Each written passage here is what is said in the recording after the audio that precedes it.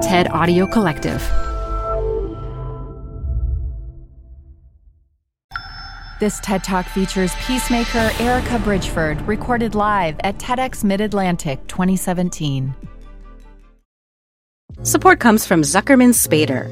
Through nearly 5 decades of taking on high-stakes legal matters, Zuckerman Spader is recognized nationally as a premier litigation and investigations firm. Their lawyers routinely represent individuals, organizations, and law firms in business disputes, government and internal investigations, and at trial, when the lawyer you choose matters most. Online at Zuckerman.com. Support for TED Talks Daily comes from Capital One Bank. With no fees or minimums, banking with Capital One is the easiest decision in the history of decisions. Even easier than deciding to listen to another episode of your favorite podcast. And with no overdraft fees, is it even a decision? That's banking reimagined. What's in your wallet? Terms apply. See CapitalOne.com/bank. Capital One N.A. member FDIC. There is a pastor in Baltimore. His name is Michael Phillips. He is the pastor of Kingdom Life Church. And he often talks about how problems show up in our lives so arrogantly, with so much confidence, as if there's just nothing we can do about them. And the murder rate in Baltimore had been doing that year after year. It just kept showing up as this big thing that there was nothing any of us could do anything about. But the thing about Baltimore is that it has never been the one to just be defeated. So the story about the Baltimore Ceasefire is that Baltimore looked the murder rate in the eye and said, what you're not going to do is snatch our greatness. So 2 years ago, I'm at a 300-men march meeting. At the time, I was a leader in that movement. And this guy named Ogun, he's like a godfather of hip-hop in Baltimore. He came over to me and he said, yo, I have this idea about calling a ceasefire in Baltimore, and I feel like you are somebody I should talk to about that. And I was like, I'm absolutely somebody you should talk to about that, because that's something we should do. And so we played phone tag and meeting tag, and 2 years went by, and we never really sat down and talked about it. So now we're in May of 2017. My son, Paul, he's 19 years old. He's driving me home from work one day, and he says, Ma, did you know that the murder rate in Baltimore is higher than it's ever been? And I said, what you mean is higher than it's ever been? How is that possible? What about these people who say they have connections to the streets? Why won't they use those connections and call a ceasefire or something? And on I went, from my own feelings of helplessness about what other people weren't doing. The next morning I woke up and I realized that what I was really angry about wasn't about what other people weren't doing. It was that I had heard this message years ago and I hadn't moved on it. So it was about what I was supposed to be doing. So I got up and I'm going, okay, if we could just have 3 days where everybody in the city was committing, nobody is going to kill anybody. And we're going to celebrate life instead. When can we do that? So it's May. I look at my calendar. I'm like, all right, I got some free time the first weekend in August. We'll do it August 4th through August 6th, right? So I'm all excited. I start driving to work. And the more I drive, the scarier I get, right? And so I start going, never mind. I won't say this thing out loud. Nobody will ever know I was thinking it if I don't say it. But it wouldn't let me go. Because God loves to show up as us. And because I look broken and I'm always called to stand in my wholeness, there was a call on my life to say this thing out loud. And because my city looks broken and is always yearning to show up in its wholeness, there were hearts that morning calling all through my chest that people around this city wanted to do something great together. And people who had already been killed in my city were calling to me up through my gut, in my chest, as a knot in my throat. Yo, E, you cannot just let us be dead in vain when you know how to say this thing out loud. And I responded to them with my fear. But somebody might get killed anyway that weekend. And that was the moment where I had to accept that maybe while we're out spreading this message, hey, nobody's going to kill anybody, we're going to celebrate life, maybe somebody will be plotting to take a life right then and there. But now they would have a rumbling in their spirits And so I knew it was time for my city to have a collective rumbling in our spirits. So I got on the phone. I got around the old goon and I said, yo, you said you wanted to do a ceasefire? What is it? I'm ready. So he said, when I hear about like the Israelis and Palestinians at war, I'm like, oh, that's too bad. They should stop that. But when I hear the word ceasefire, that makes me pause and stop and really research what's going on. And he wanted Baltimore to get that same kind of attention from the outside, but introspection from the inside about what was going on with us.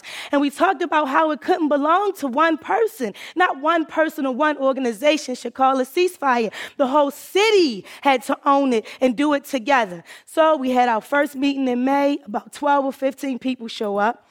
And this is where it gets named, the Baltimore Ceasefire, because you know what that means when you hear the word ceasefire. Just don't kill nobody. And this is where the Baltimore Peace Challenge was born, because it's not just about not being violent. It is about being purposefully peaceful. What is going on in your thoughts? What kind of petty things are you not saying out of your mouth? How are you responding in your behaviors to conflict?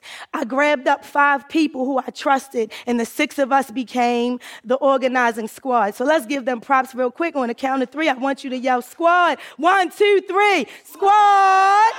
And it's Shala's birthday. Happy birthday, Shala's. Right? And so we put out a press release. And the media told us, this is not really a story yet. We will get with you on August 7th to see how the ceasefire went. So we went, oh, word? Oh, all right then. And Baltimore got to work. And not only did people send money to the PayPal account so we could buy flyers and posters, people came and got the flyers and posters. And they put them all around the city. And people were having conversations with each other. What kind of resources do you need? What are you going through? What has happened to you? Because we understand the root causes of violence in this country. People who said it wouldn't work still ended their sentence with, but please keep trying. Somebody needs to do something anyway. Teenagers who would tell us about the stuff they were doing in the streets all day asked, but can I have a poster to put it on my wall at night so I can see it on my way to bed? Gangsters were calling saying, I can tell you where violence is not going to come from because we're committing to the peace challenge. And they kept their word. When people said, oh, it's not going to work because somebody's going to kill over West or somebody's going to kill over East, we said that doesn't matter. It's about self-determination, yo. You telling me you can't keep this 3 or 6 block radius safe? And they would say, oh, don't get it twisted. It's going to stay safe around here. And they kept their promise.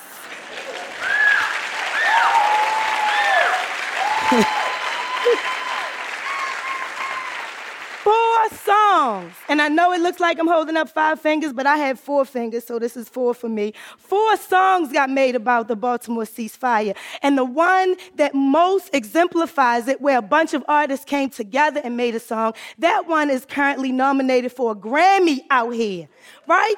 And so now what was happening was from the most beautiful corners of crack houses to the grimiest corners of politicians' offices, everybody was talking about this thing Baltimore was doing together, right? And then the weekend came. Events all over the city, people yelling, Happy Ceasefire Day. Over 200 people got their records expunged and got jobs, and people went into drug recovery programs because of what was happening in our city that weekend. People were going, but the air feels different in Baltimore. Nobody's mother got that phone call last night. I didn't hear any gunshots. And on Saturday, Trey went to go get a job and was excited about it. At 24 hours of no killing, we were singing Kendrick Lamar, we gonna be all right. We gonna be all right. And then at 4:59 on Saturday, we get a message that somebody was killed. We didn't know his name, but it turned out to be Trey. So we rushed over to Sergeant Street.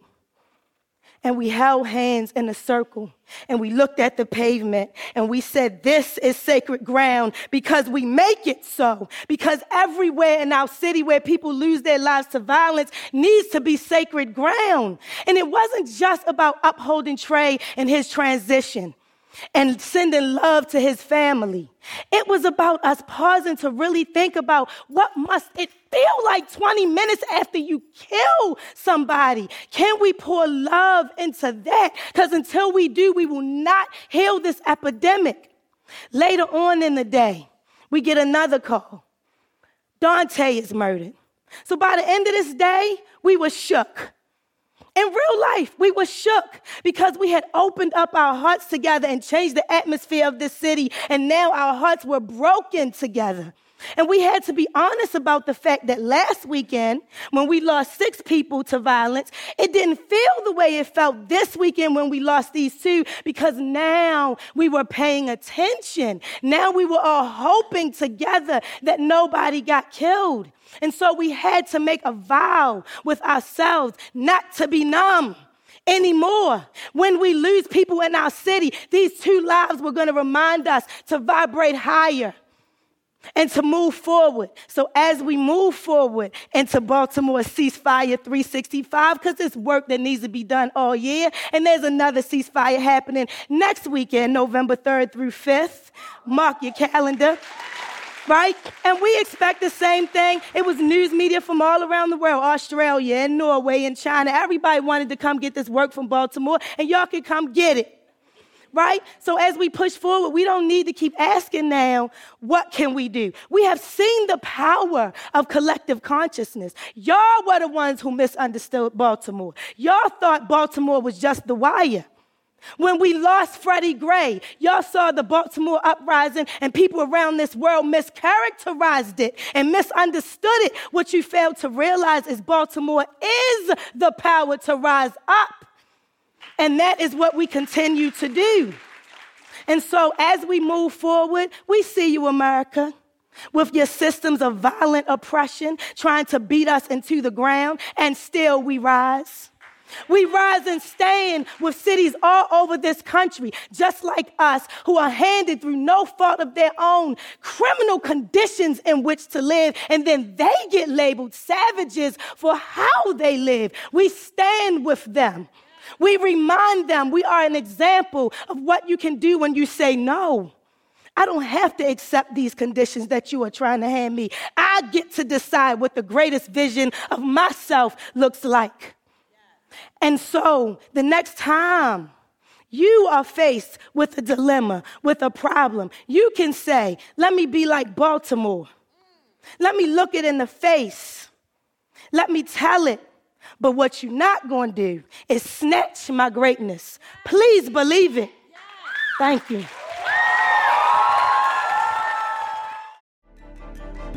For more TED Talks, go to TED.com.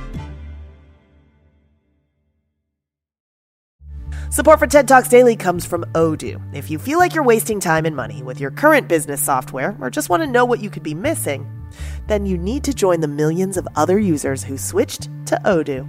Odoo is the affordable all-in-one management software with a library of fully integrated business applications that help you get more done in less time for a fraction of the price. To learn more, visit odoo.com/TED Talks. That's ODOO.com/TED Talks. Odoo, modern management made simple. PRX.